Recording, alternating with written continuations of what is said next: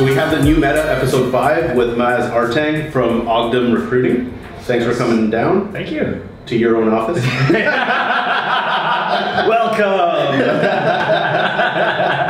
So, you know, our show, we like to kick off with your backstory. So take us back as far as you want. Sure. What's shaped you? Yeah. I'll try not to bore you. Graduated from Simon Fraser University, Bachelor in Communications. My whole thought process with schooling was I wanted to get into politics, but at a communications level, so right behind the scenes. Yeah. And then while I was doing it, I worked in hospitality, which is actually where Nick and I first met. And that was, honestly, hospitality was it's just what I did to pay the bills. Right. That's all it was. Just pay the bills, the money's good, and then the market crashed.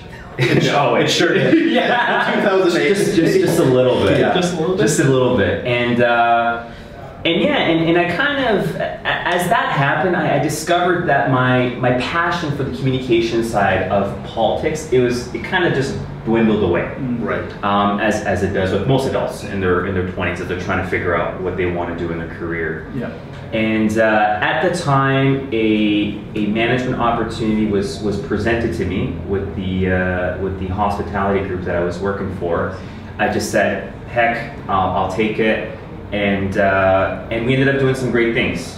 And then from there, got promoted and started doing other things. Ended up working with a small casino in rural BC.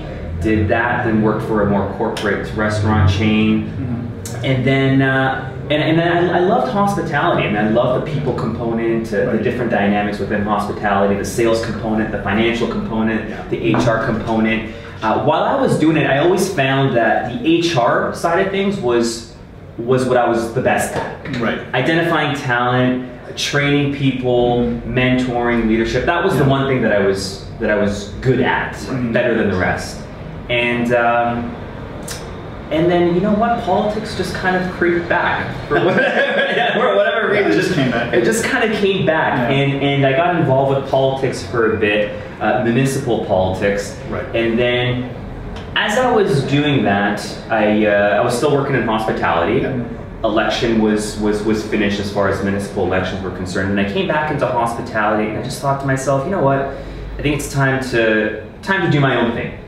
I loved working for other people, and it was great. I learned a lot of important lessons, but I just wanted to do something that was my own.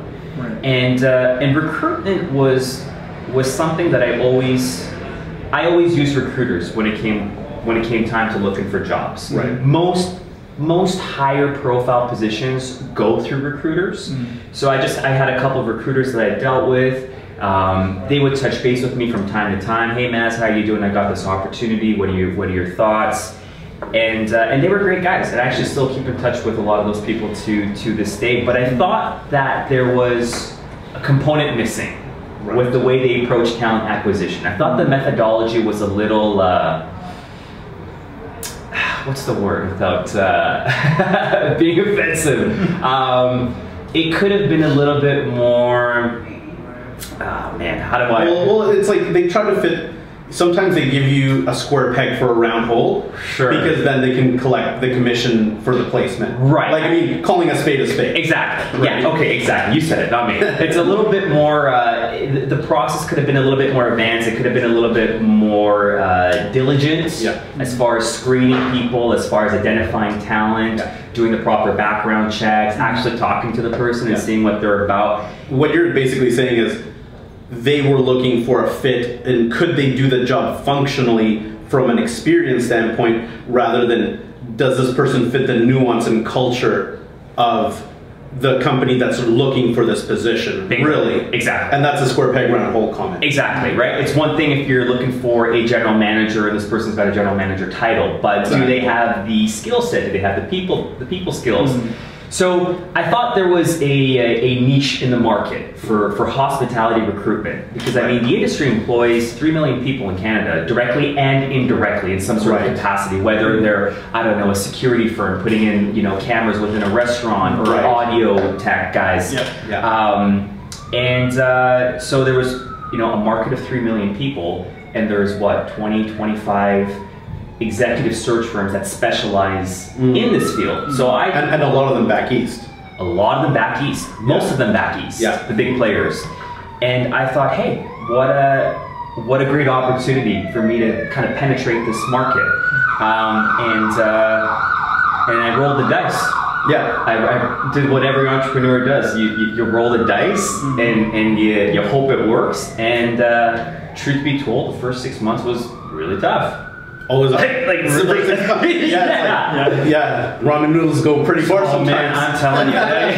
Oh yeah. Like I'm telling you. But I mean, and the thing I think that's important to we joke about it in the sense that it was tough, but you had very good jobs prior to going out on your own, so you had savings. Yes. And I think this is actually like a very important point to touch on, because a lot of people are like, oh, I'm going to go start my own business. Right. It's like, well, okay, like if you need to incorporate, you're going to pay your lawyer and accountant like $3,000. Easy. Like, do you have $3,000 lying around? And that's before you've done even anything. Sure. So I mean, I always find it's good to mention to people, it's like if you're interested in starting your own business, you need savings. Yeah. Because if you don't have those savings, you're going to cut corners and make some really bad decisions. Absolutely.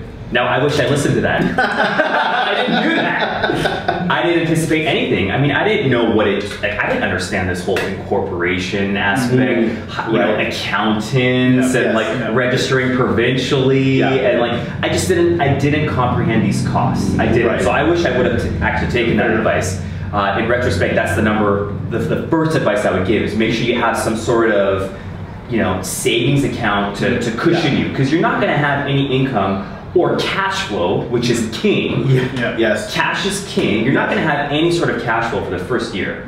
Significant in my business. Well, I mean, if whatever you're making in your job, you're going to take a pay cut. Yeah, for sure. No questions asked. Without question. And then on top of that, it's your sales cycle. So if your sales cycle to get money in through the door, it takes 6 months from opening an account or like a prospect all the way to close and then placement, that could be 6 months. Oh, easy. So that even if you made a sale the day after you open your doors, you're not collecting money for 2 quarters maybe. Oh, easy. Yeah, easy. Sometimes more, depending on the partner. Yeah, it takes a while, like when you're starting, to get that momentum. Right? To get past that first little hurdle where you're just establishing. There's so many things that people don't think that you have to actually build out.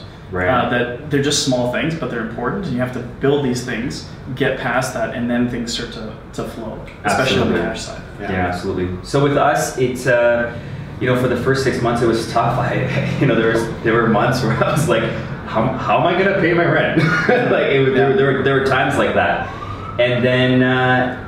The lucky break came when we signed a couple of local partners. We signed a hotel group, an international hotel group, through a warm network. Tap and Barrel, our friends at Tap and Barrel came on board. Cactus Club came on board. Pinnacle Hotels. And Nick, as you know, this industry's really small. Very, very small. Hospitality, like I said, it employs around 3 million people directly and indirectly. But the people at the top, it's a very small community. Yes. So when you do a good job with one client, chances are someone else is going to hear about it, and that's just kind of how it progressed into where we're at today. And we're a small group, and we're not massive, but we have a pretty good presence on the West Coast. Toronto is a market that's growing pretty quick for us. We have an office presence there as well now.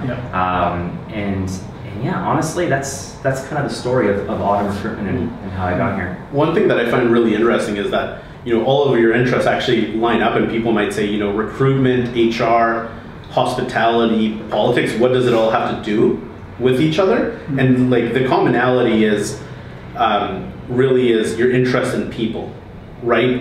That's kind of the center of it. It's communications. It's dealing with people. It's making other people's lives better in one way, shape, or form. Right. Well, politics is that's the service, like civil service, but then really hospitality, it's the same thing, except that it's not a not-for-profit. Right. Really. Yeah. Right. You're trying to make people happy. You're trying to give them value for what for their hard-earned money, and HR is like the same thing. It's like you're trying to make people go to jobs where they're going to be happy, and you're selecting who you work with because they're good employers.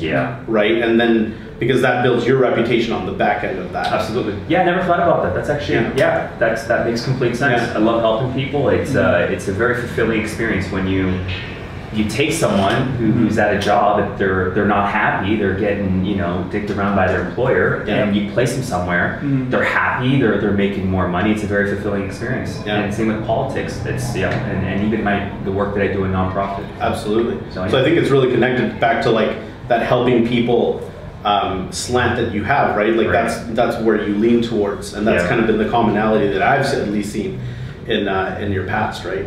So you're good at this, Nick. Yeah, makes complete sense. But on that note, then, I mean, like, you're very good. You read people really well. So, what are those things that, when you look at a person, whether it's a candidate or a business partner, or somebody internally for yourself, or even people that are business associates, like, how do you look at a person and say, like, that's a good guy or gal? How do you break that down? Like, what's your process? Because I mean, it's very natural to you. Sure. But there must be like things that you're looking for. Yeah, no, absolutely. Two things for me. So the first is it depends on the position and the role. Right. So I'm going to approach every position differently. Am I identifying a candidate for a specific role within a restaurant? Is it a bar manager? I'm going to have a certain set of ways I'm going to approach that situation. Am I looking for an employee within our four walls? There's a different set of measures I'm going to take to find that person. So that's first. It's there's a different methodology to each person depending on what the role is. So determine the profile of each individual by role or by function is step one. Exactly, step one. Step two is honestly, I keep it casual. I keep it casual. I find when you keep it casual, people drop their guard and you see their true colors. Right. Whereas if you're approaching everything from a stiff business standpoint, tell me about yourself. Yeah. Give me three characteristics that set you apart from the competition, right? People are just going to resort to a script. Yeah, that's all they're going to do. Yeah. And people can memorize scripts, but it's tough to actually tell. It's tough to measure what that person's about when they're just memorizing a script. So I find when I keep it casual, it's first things first, tell me about yourself, the way you guys are kind of asking me questions about myself. Tell me about yourself, like, what's your story, man? Like, what got you here? And then when they have that comfort with you, then they're very honest. They're very honest, and based off that, I can tell whether that person's a good fit for whatever the role may be. Based on the criteria, so you're looking for, whether it's leadership skills, how they look at other people, versus interpersonal skills, if they're more front of house or they're more customer facing, whatever have you. Yeah, exactly. Interesting. Yeah, so if it's like, we were talking about this before the cameras were recording, a bar manager position, for instance, right? So bar manager position, just for your viewers that might not know, so a bar manager is someone who works behind the bar. They do the ordering, the inventory, they train up and coming bartenders. The bar within a restaurant is a very social, it's the epicenter of conversation, of talking, of friendship, of building those relationships. So the person you want at the helm of that is probably going to be someone who's social. They may be a little quirky. Their answers might not be perfect, but that's okay because that's who we want to talk to. Yeah, but if the answers, they can get away with those in a social setting without it being awkward, sure, then it's fine. Right. If it's conversational. Absolutely. But if it's if it's a director of operations or a COO that we're screening and sourcing, then that those certain set of mannerisms might not fly, right? You don't want your director of operations talking about how he went to Las Vegas with his buddies over the weekend and had a good time, right? Like that's probably not the guy you want running your $50 million company. But I forgot where we're going with this. We're talking just profiles. Profiles. It varies based off of based on the individual and the position. Absolutely.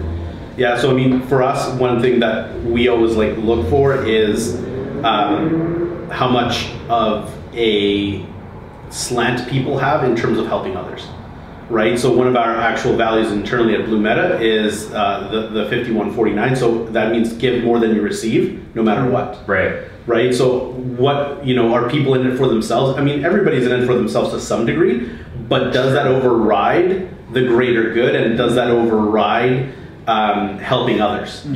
Right? Because it's an interesting dynamic where there are situations where you can help somebody else and help yourself at the same time by doing, 2% more work. Sure. But the person that takes more than they give won't think of even doing that tiny little thing just to even CC somebody on an email, for example, Sure. which could make a world of difference for them. Yeah. But because they're not outwardly thinking, how can I help people in general? Right. Then those are the types of people that we want. And if they're not slanted that way, we don't really want to be in business with Sure. them, right? It's funny you say that, actually, because it's one of the things that we talked about, integrity and methodology with the other recruitment agencies, one of the things that I have always told our people, the guys the folks that work for Aughdem, is if there's another opportunity for our candidate that's truly a better opportunity than what we're presenting, you tell that person to take the opportunity. Yeah. You tell them 100%. Don't be selfish. Don't be that selfish, slimy recruiter who's gonna slam the other role in an effort to make a commission. That's not how we operate. Yeah.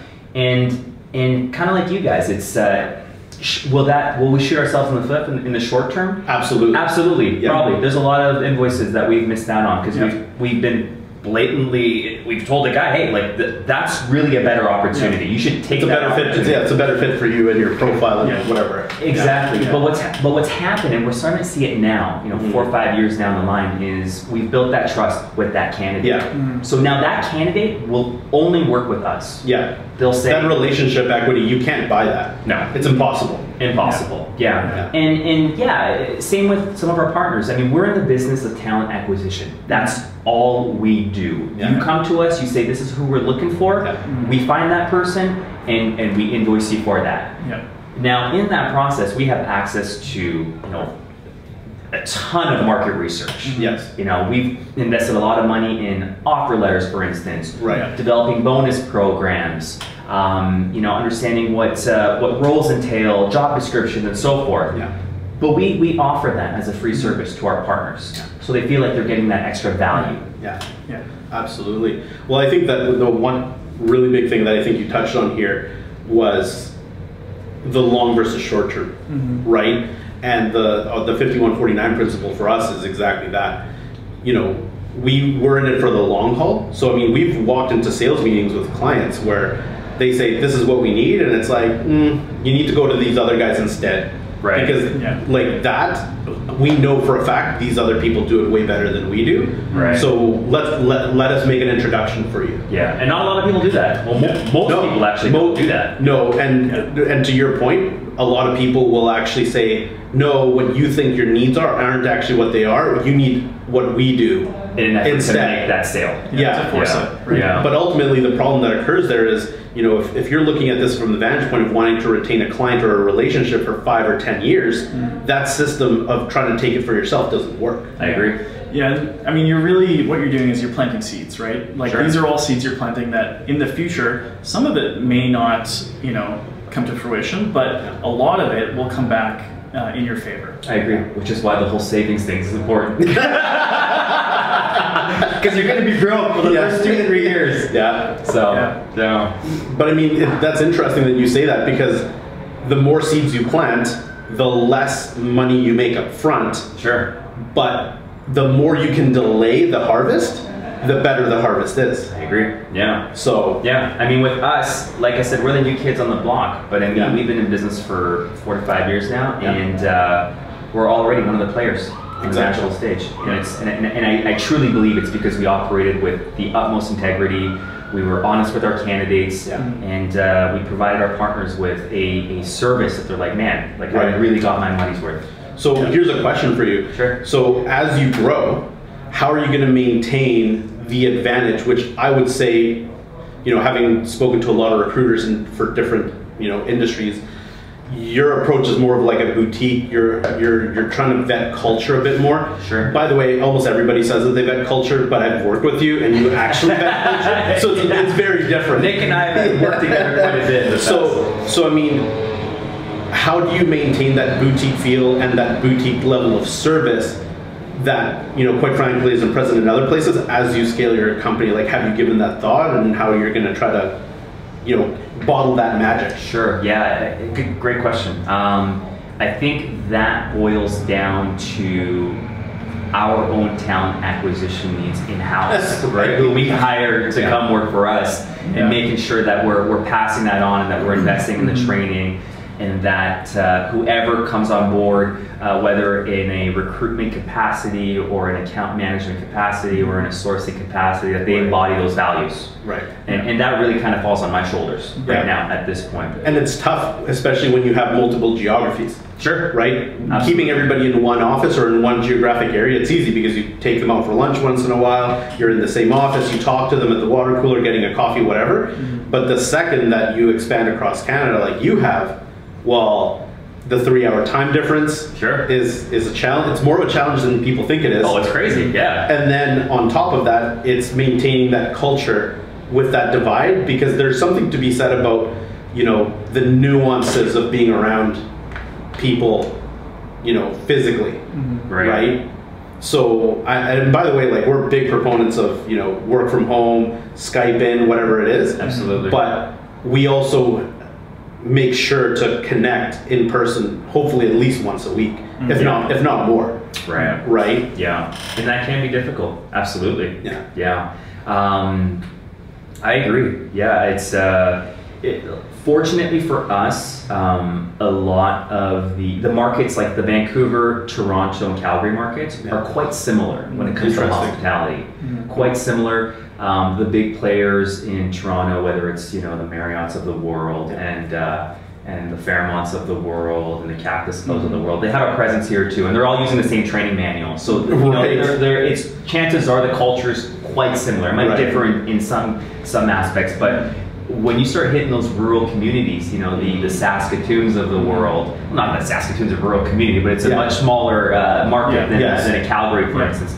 Or like a Red Deer, even a Kelowna. I mean, the mindset and culture is different in those markets. One of the things I was going to ask you about was turnover, in terms of like the cost of turnover. Right. A lot of businesses have a really hard time measuring, like, you know, what's the value of the culture, what's the value of keeping the employees here versus turning them over. And obviously, like, that's the goal, you know, keep them with you. But especially in hospitality, where turnover, especially front of house, back of house positions, can be quite steep. But I would imagine, I mean, if you're placing the right candidate, you're going to have less turnover. Yes. And that's something where, you know, is that part of the pitch? Like, do you look at the cost of the turnover? Is that something your clients are very concerned about? Yeah, it depends on the client and if they're business oriented. Some people, the business oriented folks, understand the cost of a mishire, and they enjoy using recruiters. They're like, you know, I get it. I can either spend, you know, countless hours putting up posting up on job boards, reaching out to networks, sifting through resumes, sitting down, interviewing people, and then, you know, invest all that time to train that person. And that person doesn't work out, and then start from square one. There's people that understand that takes time, effort, and money. Therefore, I'm going to hire a recruiter to do all that for me. And guess what? If the person doesn't work out, there's a guarantee period. So they'll do all that for me, and I'm going to focus on what's actually going to grow my business, which is my top line revenue and my training within my four walls and my people. And then you got those guys who, you know, took out a loan and they got lucky, and they have a restaurant that does well, but they don't really understand the business components of running a restaurant or a hotel. And they're like, why am I paying you this much money? Well, I think one really important point to understand about recruitment, and I think that people that don't understand why they should use recruiting services don't fundamentally understand, is that the majority of the best candidates never look for work. You have to contact them when they're not even looking for the job. Those are the best candidates, bar none. 100%. And so when you put up a job posting, you're getting the people that are actually looking for a job. And the odds, which are not bad all the time. No, they're not bad all the time, but the odds of those being the best people are low. 100%. Way lower than the people that you actually like go and talk to. And as recruiters in a specific industry, you're constantly talking to everybody, because even after you've placed somebody or they've moved on to another place, you keep talking to them like forever. And it's nonstop. It's nonstop. Yeah. And so the thing is that when somebody comes in and says, "Hey, I need this position," you're like, "I already know 5 guys." Yeah, in the back of my head. Yeah. Because you're not just, you're constantly networking in the space, and the second you meet a general manager or an ops director or whatever, you're putting them in the Rolodex and you're keeping them more permanently. Yeah. And it could be 3, 4, 5 years before they're actually even looking for a job where you say, "Hey, I have this opportunity," and they say, "I'm interested." They might say, "I'm not interested" 12 times before that. Sure. Right? The good recruiters, yeah, absolutely. They're always, yeah, I agree. Yeah. And it's hard to kind of explain that to the smaller business owner. Right. And not even smaller ones. There's some bigger guys, but that got very lucky. They hired some good management personnel, and they brought on people. But right now, I mean, the market's hot. It's firing on all cylinders. Yeah. I mean, what's unemployment in BC is like 4%. Like, it's crazy. Like, it's like Yeah. there's more jobs than people. Yes. So it's now they have no choice but to use a recruiter, because those days of putting up job ads and having people come in or using their own warm networks, like it's gone. Yeah. It's gone unless you go through a recruiter. It's very difficult to find that star candidate. Right. Yeah. Well, I mean, it's interesting because the market right now is such that from posting something, getting somebody's resume, if you don't call them back and get them in for an interview within 3 weeks, they've probably already accepted another offer. Oh, try 3 days. Try 3 days. Oh, man. We had, and this has been the biggest struggle with the casinos, because the casinos have to deal with the gaming policy enforcement branch, which is like a 2-week process. Just Background check. Yeah. So they've been hurt the most. And the hotels, who have this very diligent screening process, which is you go in, you meet with the director of HR, then you go in, you meet with the department head, and then you go in and you finally meet with the general manager. It's like, that's a 3-week process. That person got a job 2 weeks ago. Right. Whereas this is the advantage the restaurants have, is because there's that, there's one guy in charge usually, 1 or 2 people in charge. They can interview the person, they can do their reference check within a few days, and then bam, you got a job offer in 2 days. And if they do 2 interviews, they're doing those 2 interviews like days apart. Yeah. And presenting at least a preliminary offer of some kind. Yeah, exactly. Yeah. Wow. You're right though. It's in this market, especially in Vancouver and in Toronto. Like, if you don't have if you like the person and they interview well, if you don't have a job offer within 3 days, they're gone. Yeah. Wow. Yeah, they're gone. Interesting. How much do you think that has to do with affordability of larger cities? Because I mean, I try to connect that because to me, it seems that there's a lot of people, and especially in the hospitality industry, that are moving more towards the suburbs because of the affordability of specifically Vancouver and Toronto. Right. It definitely plays a role. However, having that said, when it comes to hospitality, the best jobs they're typically based in the downtown core. I mean, we do get positions that come up in the suburbs, and they're great, but it's just not as common as the downtown markets.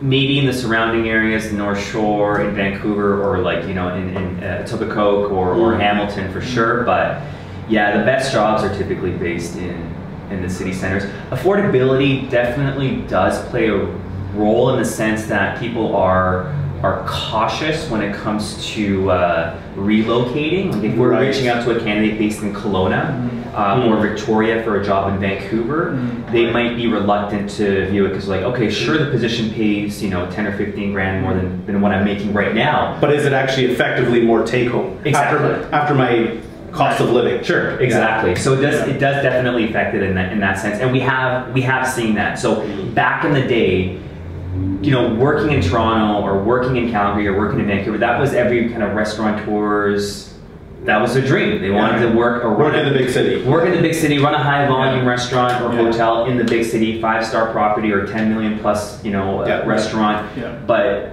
now, and you could attract those star candidates in those smaller markets, but now they're becoming a little bit more reluctant, a little bit more hesitant. So harder to find. Harder to find, sure, yeah. But would you say that's mainly reflected in the management positions, or is it also the same when it comes to like the entry level? Good question. I wouldn't be able to answer that accurately from the entry level positions, because most of our work, we focus on managerial positions. Yeah. We work on a contingency base. That's our business model. We're contingency based. There are some recruitment agencies that do take a retainer, but that's what sets us apart from the competition, is that we work on a success-based model. Yeah. Yeah. So I don't have access to that information to answer that accurately. But yeah, definitely with management positions, it's there is that reluctance to want to relocate. Yeah. So now you've worked in rural BC and downtown. Saskatchewan. What are now the pros and cons? Like, because I mean, I know that for a while you actually moved, like before your business. Sure. You actually moved to rural BC. Yeah. What pros and cons of moving that far out? Like, how did you feel about that? It's honestly, if you're a young up and comer, it's what you should do to get to the next level, because it is more difficult to find that rock star talent in the rural communities. Right. And if you're willing to bite the bullet for a few years, I actually recommend people to do that, because a casino in Vancouver is not going to hire a 25-year-old. No, there's no way. Yeah. But a casino in Fort Nelson would definitely hire a 25-year-old who has the right skill set, the right attitude, interviews well. They definitely will. So some of the you build your resume there, come back to the big city after you have proven results. Exactly. Yeah, exactly. Yeah, because I think that's actually really important in the Lower Mainland. Getting a job and getting promoted is very difficult. If the company is the type of company that likes to promote from within, maybe it's a little bit easier. But the issue at hand is that even for that company, well, if they lean towards that internal promotion, it probably is easier to just go external and find that manager rather than promote somebody to a manager and teach them how to manage. Sure. Yeah. Because there sure are enough of them around, right? Right. And even if you have to pay it more, the cost benefit of training, when you're done with that, it's cheaper to hire from outside. For sure. Yeah, no, absolutely. Yeah, I tell people that all the time. Don't be afraid to relocate, especially if you're in your 20s or early 30s and you don't have a family. I mean, man, it definitely helped me out. It's and I get it. Like I get it. So, and it's a cool experience. I mean, I learned so much. When you live in the city, you're kind of stuck in this bubble, and then you go to rural Canada, and man, oh man, it's that stereotype of nice Canadians. You really see where that comes from. It comes from rural Canada. It's not coming from the big cities. Yeah, it's kind of a refreshing perspective, because I think that for the majority of young people, especially like in college, university, like everybody's thinking like gonna graduate, like move to the big city. Like that's for a lot of people. Not everybody. Yaletown sells the most cheap beer out of any what is it? Per square kilometer, they sell the most cheap beer of all of Canada. Yeah, is it real? Is that, I didn't know. Yeah, because everybody moves to Yaletown. It's like, I'm gonna get 2-3 roommates and live here. Yeah, and they have no money, right? Yeah, it's crazy. Because that's the whole chasing the big city. It's like I lived in Surrey or Langley or Chilliwack all my life. I want to live here. Sure. Yeah, so they all congregate in one area. You're seeing, absolutely. I think what you're seeing though in a lot of Hamilton, for instance, has this really cool up and coming culinary restaurant community. Fort Langley. Yes, absolutely. I mean, a lot of these chefs that they were working for high profile restaurants. They were making good money. They decided they want to take the next step in their career, which is being an owner operator of a property. Yeah. They go set up shop in those markets that are much more affordable. And it's what you've seen in the past 2 or 3 years is you go to Hamilton or you go to Fort Langley, it's awesome. You got some very high profile restaurants run by some some are Michelin trained chefs, Red Seal designations. You walk in and it's you're getting a meal that you would expect in Vancouver or downtown Toronto in the financial district, and it's right here in Fort Langley, and it's 5 minutes away from my house. Absolutely.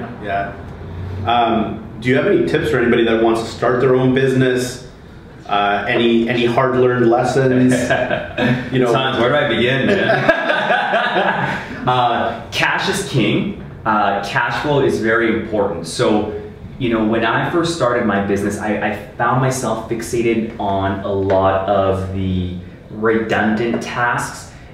Every component of your business is busy, whether it's marketing, admin, paper, that's all important. Yes. But focus on what's going to actually drive sales. So marketing, getting your name out there is probably what's going to actually add dollars and cents to your bank account. That's going to help you get by initially. Valuing the power of marketing, valuing the power of social media, putting your name out there. Don't be afraid to reach out to your warm networks. I find that that's what jumpstarts your business. It's just... That's an interesting thing though. Like, I see this all the time where people are afraid to, especially when they launch, people are very afraid of contacting their inner circle because conventional wisdom tells you be an employee, opening your own business is highly risky. It is. That's the punchline. But, you know, people are gonna, if they want what's best for you, they're gonna try to keep you safe. Right. So when you tell them it's like, I'm opening my own business, it's almost like you don't want that scrutiny. So that's where people don't reach out to their, you know, first order contacts. Sure. Because they're like, well, if I fail, because I'm just starting out and there's a lot of risk, I don't want the like finger pointing and the I told you so's, right? Yeah. But that holds you back, and that can cause you to fail because you actually didn't do that and reach out, right? Yeah. I can tell you with 100% certainty, Aughdem Recruitment wouldn't be where we're at today if I didn't reach out to my warm networks and my friends. That's how we got the ball rolling. We're getting a lot of outside clients in right now. We're doing business development, but that's not what got the business up and running. It was reaching out to my former colleagues who are now in director of ops positions, those positions that they can make those executive decisions to bring on an external recruitment agency and not do it all in-house. So I agree. Completely take advantage of your friendship, your networks, your warm connects, and you know what? Do not be afraid of getting rejected. Like this is, you know, it's I always had this fear when I first started of just picking up the phone and calling someone or reaching out, sending an email, and it's like, I was so afraid, but really, like, think about it. Like, what is it? Yeah, what's the result of What that? is the worst thing that can happen? Like, literally, what is the worst thing that can happen? They say, and most people, what a lot of people don't realize is most executives are very friendly. Yes. They got to where they are. If you catch them at the right time. Sure. If they're busy. They're in the middle of a meeting and it's like, you know, reviewing their financial statements, probably not a good time, but most executives are very friendly. Yes. If you reach out to them, the worst case scenario is they say, hey, thanks for your time, not interested. That is the worst thing. They're not going to know who you are. They're going to forget about you by lunchtime. Like, just reach out. Don't be afraid to pick up the phone and call or ask someone to make that connection for you. Yeah. Well, I think that goes back to also your point of like, stay away from the redundant, right? Because usually if we're good at a specific thing, we go away from the things that have rejection built into them, like sales. Right. And we go to the redundant things because I know how to do it. I'm comfortable. This is what I used to do in my last job. Right. Well, it's super easy. So like, I'm comfortable and I want to play here because it feels nice. Yeah. But it doesn't feel nice in the long term. No, exactly. I agree. Yeah. So yeah, I mean, a combination of making sure you got your savings, which I wish I would have taken that advice. Focusing on the things that are actually going to make you money in the short term. You can focus on all the back end stuff later on. That stuff is as long as it's not falling apart. As long as it's not falling apart, you're not getting audited by the government. Like you're fine. And don't be afraid of rejection. Like really, at the end of the day, it's just no. Like they're not going to know who you are. You know, it's not like they're going to see you in the street and be like, "Hey, you're the guy that called me." Like, they don't know who you are. People just line up you cold calling your house, right? Like that's never going to happen. No, it's not. And warm networks. Reach out to all your warm networks. Well, I think that a big part of this is, you know, a psychologist would call it your level of disagreeableness, but translated is how much do you care about what other people think of you, right? And the fear of that, and that's legitimate, right? And I think we all kind of have that. I don't to think a certain extent. If anybody says that they don't care about what anybody thinks of them at all times, that's a lie. Oh, for sure. Because you care about something that somebody says, like whether it's like your family or like person is. But I mean, the thing is that I think because like we're such social, like humans are just so social that rejection, like it doesn't feel like they're rejecting your pitch. It feels that they're rejecting you as a person, and they're not. No. No. But to separate that, like you gotta like almost engage the logic brain to say, Right. hey, they're rejecting this offer, or they're rejecting the offer in the way that I stated it, and maybe it didn't provide enough value for them. Sure. But you can't take it personally. You really can't. Yeah, and you're right. And you know what? And I know this is maybe a little controversial, but I guess an advice that I would give to someone is, are you comfortable with doing that? Because that's what you're gonna have to put yourself out there. Yeah. You're gonna feel vulnerable. You're gonna get rejected. If you're someone who's not comfortable to reach out and ask for business, then maybe starting your own business isn't a good idea. You're gonna put yourself in debt, and it's not gonna work. I 100% agree with that. Yeah. So if that's who you are, but you have all the other entrepreneurial qualities, that sounds a lot like a COO. Yeah. Right? Or like a number 2 or a 3, 4, 5, 6, 7. And last I checked, being like, number 2 through 50 of like, say like Uber, that probably went really well for them. Oh, for every successful company is a strong COO. Yeah, like those, and all those people, even number 50 at Uber probably got shares and is probably a multimillionaire now on paper. Oh, absolutely. So the thing is that you got to know your niche, and to expand on that, if that rejection makes you that unhappy, right, being an entrepreneur is going to make you miserable. Oh yeah. And, and what you should really be hunting after is happiness, right? Because if being an entrepreneur is so important to you as a status symbol that you're going to make your life miserable, how long are you going to last? I agree. Yeah. So I mean, if you're not comfortable with doing that, maybe look at partnering up with someone who is good at doing that.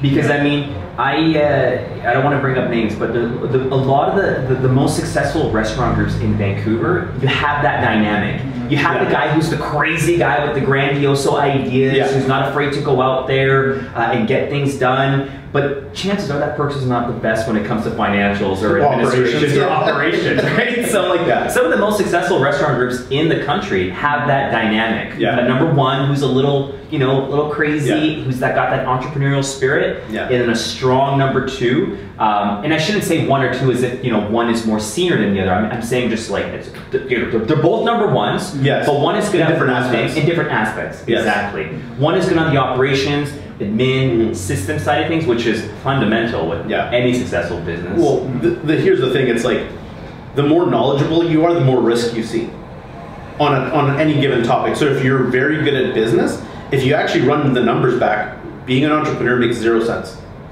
If you do the math on it, right? Like if you make like a 5-year cash flow of your own personal income, and then say, what are the odds of me as an employee, like being here and then going up 2% a year or 3% a year, versus an entrepreneur where your first year is completely, question mark, right? And you run that out, and then you create like a lifetime value of that cash, like invested, et cetera, et cetera. Oh, unless your business becomes pretty significantly big, which the odds are against you on, the math dictates that you should never open a company. So the crazier people, that's why they're usually number 1, because they're like, I don't care about the math. Right? Like, just don't care about the math. I'm doing it anyway. Right? Again, against all conventional wisdom. And that's usually why they're the number 1, or the first person. And when I say number 1, I don't mean the most important person in the company. What I'm saying is that they're that person that actually says, I'm going out here and I'm doing it, and then they recruit people through their vision to follow them. Right? And to follow their vision. Right. I agree. Yeah, it's so funny you say that. Yeah, it's so true, because I'm just thinking about some of our partners, and there's always that dynamic, especially if there's a partnership. There's that guy who's just like, all right, Steve, like let's pull you back a little bit, right? Like, maybe buying 2 restaurants is not a good idea. Let's make sure we first have our existing restaurants in shape. We have the right personnel, and we have the right management to go to the next location and actually scale. Exactly. Scaling is an interesting component in hospitality. Yeah, especially with recruitment, because you have to just come to the understanding that we're not a tech company, in the sense that you can't create an app, invest X amount of money, put it up on the App Store, and have millions of people download it and just scale substantially within a short period of time. With recruitment, your top line grows as your payroll grows. Absolutely. Right? So coming to that understanding too is important, because a lot of people come to me and they say, hey, what's your plan to be the next billionaire? It's like, my plan isn't to be the next billionaire. I'm quite content. Yeah, the business model doesn't allow for that. No, it doesn't. It doesn't. You can live quite comfortably, and then you can invest things and become the next billionaire. And be very investments. Exactly. But I mean, it's not one of these, like, it's not going to be an Amazon. It never will be. It's just not the business model. No, it's just not. It's just not. And understanding that. Unless you figure out some sort of algorithm to automatically shuffle people based on some sort of test, right? That would be crazy. That's definitely worth $1 million. Just watch that. Yeah. Math goes away, and it's just like, by the way, I built this thing. I came up with it by myself. That is funny. And you know what? Yeah, that is the next $1 billion idea. A software that can recognize facial recognition and all the soft skills, skills on top of your resume, your experience. Yeah. Absolutely, that is the next $1 billion idea. That's worth $1 billion for sure. Yeah, we just made you rich, everyone. Yeah, go do that. Yeah. Good luck though. That's easy. So like right now, there is a so MSP is being removed, right? This is more so prevention. That's 2020. 2020. Yeah. So MSP was gonna be removed anyways under the previous government. Like they had put the gears in motion for it to be removed in 2020. Right. The current government is taking the credit for it, which is fine. Interesting. Governments do that all the time. It's totally part of it. It's just normal. Yeah. But what this government has done is to offset the cost of MSP is they introduced an employer health tax. So that wasn't part of the original plan? No, it was definitely not. So it was removal, the end, correct. But now they're trying to money grab through other means. And also they put the stress on the municipalities. So it's being separated between the business owners and the municipalities. Right. But mostly the business owners. So now companies that have a payroll of over $500,000 have to pay an additional, I think it's 14% towards this employer health tax. Now 14% of... Let me bring it up actually, I have it right here. Because 14% sounds like a lot. Oh yeah, it's... and that also penalizes certain types of businesses more than others. Well, specifically restaurants, because what they're trying to do is they're trying to target the big corporations. I mean, which makes sense. You think $500,000, you think that's a lot of money. The chances are they're a big tech firm. But from a restaurant standpoint, business, that's nothing. I mean, restaurants' payroll are easily close to $1 million for a lot of people. Oh yeah, absolutely. And they're small business owners, and the margins are already super. Like we could talk about this. Oh yeah. The margin's super thin. The margins are nothing in hospitality. I mean, it's compared to other industries, absolutely. It's a labor of love, unless you own like a Telus Gardens Global or like a Sham Bar, where you're doing like 12-15 million in revenue. You're like if you're a one-off location or even two locations, like good luck on your margins, right? You're not essentially paying yourself. You're employing your family, your friends, and you might make 3% or 4%, if that. Yeah. Most people aren't actually making money. You guys were a rarity where you're putting out 10%. You're saying to people like that. That's unheard of. Those are for stock market returns. For a single location. That's unheard of. I mean, obviously, like the bigger groups are doing 15, 18 plus %, right? But when you have those kinds of discounts from that buying power and So payrolls above $500,000 will now have to pay, a 2.92% payroll tax on each dollar of payroll. So, I was talking to... And is that full employer? That's not split between employer and employee? No. That's 100% employer. 100% So 3%. 3%, yeah. So I was talking to a small business owner who's a partner of ours in Burnaby, and he now has to pay $38,000. Extra. On a business that makes no money already. Makes no money. Yeah. So that's a huge financial strain. I mean, the Marriotts of the world can absorb that. It just sucks. They might take the cost away from somewhere else, but they'll absorb them and then they'll reissue them somehow. But when you have that kind of scale, and when you have that scale into multiple provinces or even countries, you increase something by a penny and like the whole group offsets that. Absolutely. When all your locations are in BC, that's a huge deal. Absolutely. Yeah. And now there's the minimum wage increase, which is fine. I've actually always been a big proponent. Everybody increases the cost of everything, and then it's fine because like everybody increases the prices on the menu items. Everything You learn to works adapt. out. You learn to adapt Absolutely. to the certain conditions. And you know what? I'm a strong proponent of people getting paid well. Yes. If you are a business owner and you're skimming off your employees, then you're in the wrong business, man. You're just a shitty business owner. Like, take care of your people. That's fine. But yeah, the payroll tax. That's just like an unnecessary burden. Right. That these restaurateurs are like, man, oh man, like $35,000. That's a lot. Well, beyond hospitality, though, I mean, really, you're looking at any workforce which is either part-time or, you know, not like a non-salaried position, like work that people do while they're going to school, etc. Sure. You're punishing everybody. Yeah. Because before you didn't have to pay that money there, like in other places, sure, you were paying benefits, etc., etc. Sure. But, you know, how do you absorb that cost? Yeah. Yeah. You take the hit. You take the hit. You take the hit. Yeah. And if payroll is 50% of your cost, which for some businesses it is, you know, especially in hospitality, it's the biggest cost. It is, yes. Yeah. But I mean, if you're making 3% and now that 3% is taken up by this tax, really, like, isn't this just going to end up being passed on to the consumer at the end of the day through raising prices and such? I mean, depends on the. That's like you may as well pay your MSP because now you're going to pay it somewhere else. Well, anyway. It's the defensibility of it, right? Because the idea is that, well, you know, you pass this on to your customer, but, you know, back to the small business owners. Often, small business owners do something because they love it, not because their business acumen is incredibly high. It's high enough to run their specific business, but teaching somebody how to run the calculations to offset, you know, if say like their payroll cost is 50% and this 3% increase happens, it's like that's a 1.5% overall increase. Well, how do you break that down into all your items in order to recover that? Right? Like, it's not easy math. And you're probably gonna have to employ your like accountant or like a consultant to do this. Guess what? That's an additional cost. And what does that project cost for a consultant? $3,000, $5,000 on the low. I was gonna say, and that's if like the guy's like taking pity on you, right? Because that's a big project. Yeah. So the assumption is that, you know, the market will regulate itself, and it will, but it regulates itself by certain people going out of business, and the people that were, you know, had the ingenuity to figure it out stay in business. Right. But you're still destabilizing at the core, like, you know, people's livelihoods. Sure. Yeah. And the role of government is not to be a corporate slave, but to create an environment where business can flourish. Yeah.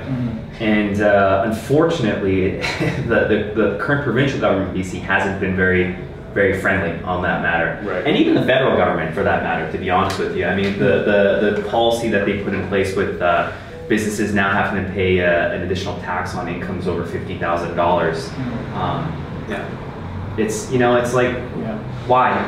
why are you doing this? Yeah. Well, I mean, it's interesting on that note, you know, I just got back from my accountant. It's like, oh, you owe more taxes than you did last year, even though you made around the same. It's like, oh, that's fantastic. Well, you know, like, I'm all for paying my fair share. Absolutely, as we should. I mean, we live in this society. We've got roads to pay for. We've got 100%. education. Yeah. But at the same time, it's like, why am I being penalized if I've rolled the dice? I mean, we spent like half an hour talking about cash flow, taking zero pay, eating ramen noodles. Like, why am I getting penalized for taking that risk? Like, how are you encouraging entrepreneurship if all you keep doing is taxing the little guy? Well, I mean, you know, I'm all for, like, if you want to tax entrepreneurs more, that's fine. But an entrepreneur, and a lot of people don't know this, but if your business fails, you can't claim employment insurance. There's zero EI for you. Like, you go out of business, there's no, like, you can't claim employment insurance on cell-phone business. I might want to cut this part out. you can for a year. Oh, can you? Yeah. The Conservatives brought that in, yeah. When was that? That was in 2008 when the market crashed. Oh, okay. So it's up to a certain period of time, like, and they go based off your income statement. Okay. Yeah. So, but that wasn't the case up until 2008. Interesting. So the Conservatives brought that in. Interesting. I didn't know that was in there. All right, Aaron. Yeah. We want to bash the government. Yeah. They did a good job. Just like zoom in on the spot. Yeah. That's the first clip. That's a blooper. And what they've done in Alberta is, if you've worked in like the natural resource industry, they've actually extended it. I think it's like 9 or 10 months now, or 11 months instead of 8 months. Because they want to encourage. Yeah. Well, it's just like their way of appeasing 12 burdens for like not doing anything. But you're right though. Like you're not paying into CPP, right? Like there's that's an upside. There's no cushion, right? Right. Like you're rolling the dice. Yeah. You're taking all the risk. You're maxing out your line of credit sometimes just to like pay your bills until your income comes in, because your accounts receivable is X amount. Well, and the liability, you're liable for the services you render. Absolutely. Yeah. Like if I told you how much we have in accounts receivable right now, you'd be like, well, you work with hospitality. Yeah. So accounts receivable and hospitality. Accounts receivable, like what's that? Yeah, it's coming eventually. And you know what? Things like the MSP premium tax, like, okay, well, why should we pay this? Let's push this contractor to the side because we have to pay the government. So if we don't pay the government, then we're screwed. Yeah. So it's a trickle down effect when you create these market conditions that aren't favorable for the small business owner. Yeah. Yeah, I mean, incentives, right? I mean, small business is one of the largest employers, right? Like the largest business. It accounts for 75% of the industry. Yeah.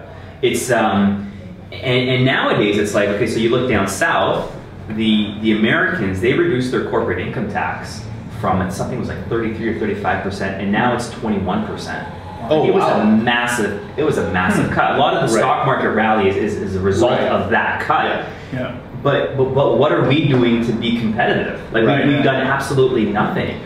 Yeah. And for us, like in recruitment, it didn't make sense to do business in the States, 5 years ago. Right. But now it's like, okay, it actually makes more sense for me to go down south, do business in California, New York, where the corporate tax rate's 21%, than do it here, which is like, depending on which province you're in. Plus the exchange rate that you get. Plus the exchange rate, which is like 28 to 32, 33% up here, 35%, depending on which province you're in. Yeah. So I mean, it's the combination of the market conditions that the governments have placed on small business owners. It's not very friendly. Yeah. And I'm not saying to be a corporate slave. Like I said, if you make money, it's your obligation as a citizen, as a business, as an entity to pay your fair share. Yeah. Absolutely. But don't penalize people for taking that risk. I mean, the one thing that I agree with in terms of some of these loopholes that they've closed for small business owners is and this isn't an informed opinion, right? But what I kind of take a step back and see is that basically governments were giving people really good tax rates if you were a generator of employment. So if you generated jobs, you got the upside of having this corporate tax that was a bit lower if you were under a certain threshold for your annual EBITDA, all these things. But other people that weren't employers and that didn't generate jobs were taking advantage of that through incorporating their businesses and not having employees outside of themselves and their wife. Right. So it's like, I'm a one-person show. Yeah. And I make business class money, and it's all for me only. Right. So I'm not employing people. So like, if you are a one-person show and you're not generating legitimate jobs, should you have the upside and or the benefits of somebody that generates jobs? Probably not. Right. Yeah, I agree. And you're issuing yourself out dividends, and those are taxed at a lower rate. I get it. Not anymore. Apparently. Well, not anymore. But I still think, like in any system, you're going to have people that take advantage of it. I'm a firm believer that that's a minute amount of people that take advantage of that system. I just think it's crazy where, as a small business owner, yes, with us, there's Aughdem Recruitment, which is a separate entity. And then there's Artang, an employee of Aughdem Recruitment. So in the eyes of the government, we're two separate entities, with two separate bank accounts. But really, I mean, in my eyes, at the end of the day, we're essentially one person. Well, I mean, if the business is short on cash, you're going to put money into the business or leave it in the business and not take a salary that month. Exactly. At the end of the day. Yeah. So with the current market conditions, I'm being taxed on two fronts. Right. I'm being taxed as Maz Artang, a technical employee of Aughdem Recruitment. Right. And then I'm getting taxed on Aughdem Recruitment. Yes. So that's where for me it's like, okay, well, how do we maybe reduce the burden on small businesses when it comes to the tax rate so that you're not being taxed on two ends? Yeah. Because you're right. If Aughdem Recruitment is low on cash flow, then it's Maz Artang that has to put the cash in and infuse it in Aughdem Recruitment. Yeah. Right? I mean, it's not like this arbitrary fund that just like has money or access to credit. Yeah. It's coming from a source. Right. Yeah. Yeah. Absolutely. So I mean, yeah, it's interesting to watch, but it'll be interesting to see how many people are opening more businesses, or if this, detracts from people that are looking to open businesses, because I just don't know if those people will actually understand these things Right. in the first place. Will it detract from people doing business once they're in business 1 or 2 years and they figure out the impact to them? Mm-hmm. Yeah. Yeah.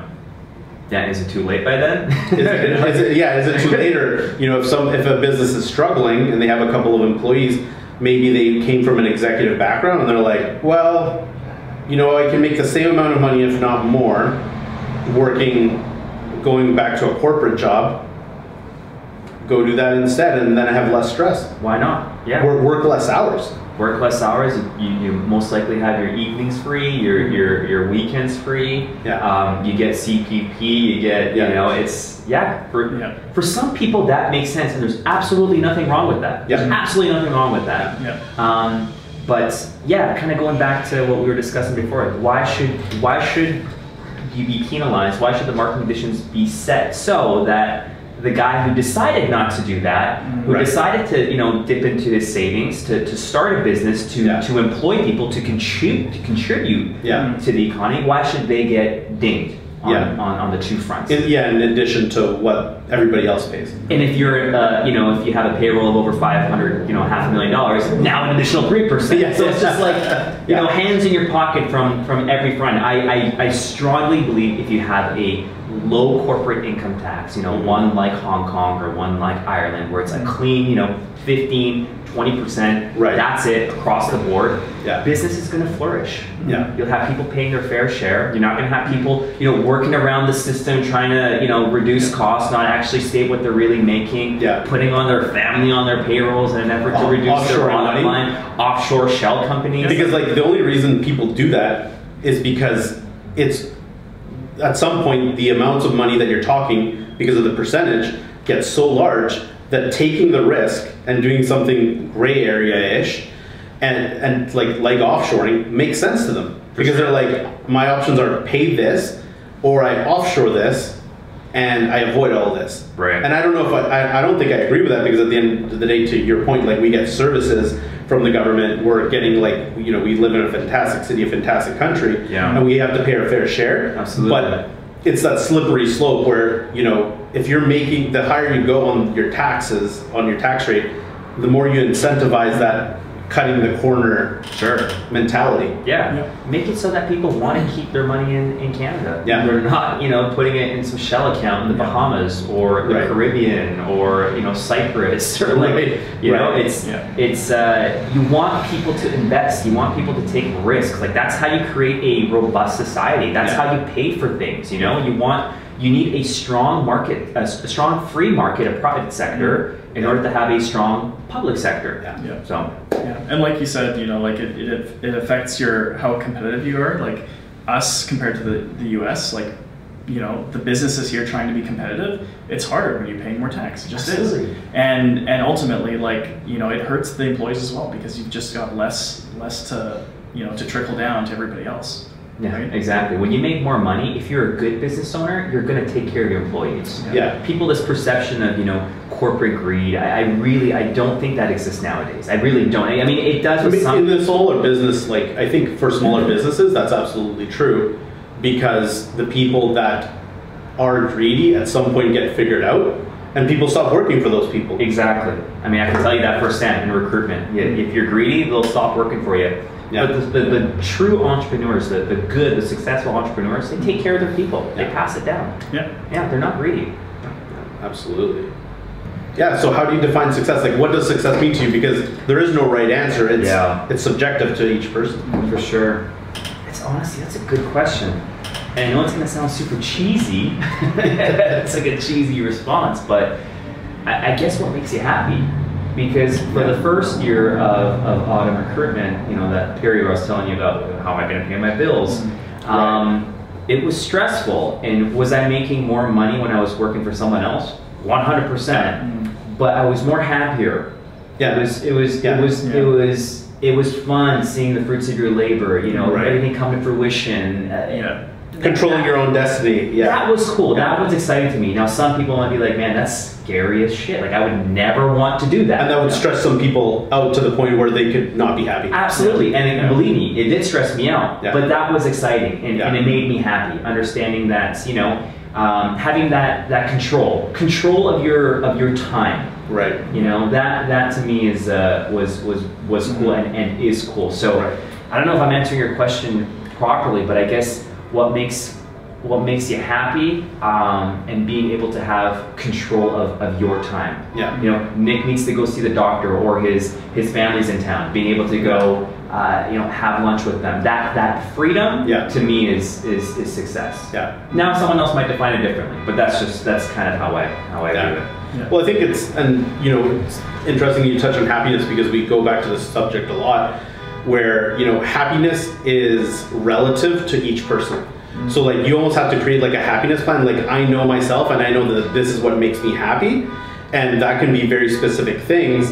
And as you map that out and try to achieve those things, it can change on you. Sure. As you change as a person, or you get, you know, older family, things. And it's not always financial. And that's what I'm saying. It's just like, it doesn't need to be money. It's, you know, like, what relationships do I want with like key people in my life and family, and all this in my free time, and, you know, being able to like ski or surf or whatever it might be, right? Yeah. Because I mean, most people define success as associated with financial gain, but I mean, like, kind of like what we discussed, sure, you could be working for a company making X amount of money, or you can be working for yourself and making less, but you know, you might not be able to go on that surf trip with your pals or your wife, or your you know, take your kids out for, you know, an afternoon, you know, brunch on a Saturday. You might not be able to have that at your disposal. So what I've noticed is that, like, as an entrepreneur, you can generally take more vacation days, but you have to work a bit in each one. You can't put the laptop down. It's not like you can leave. You cannot leave the laptop at home and say, like, I'm forgetting about this, and you can't turn the phone off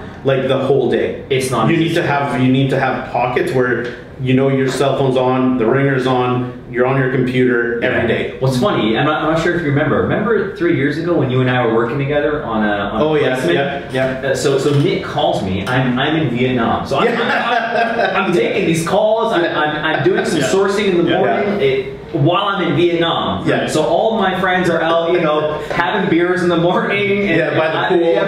And I'm like breaking down. I'm like sourcing. I'm calling people. And even last week, I was in Napa Valley for a wedding. We were in the bus.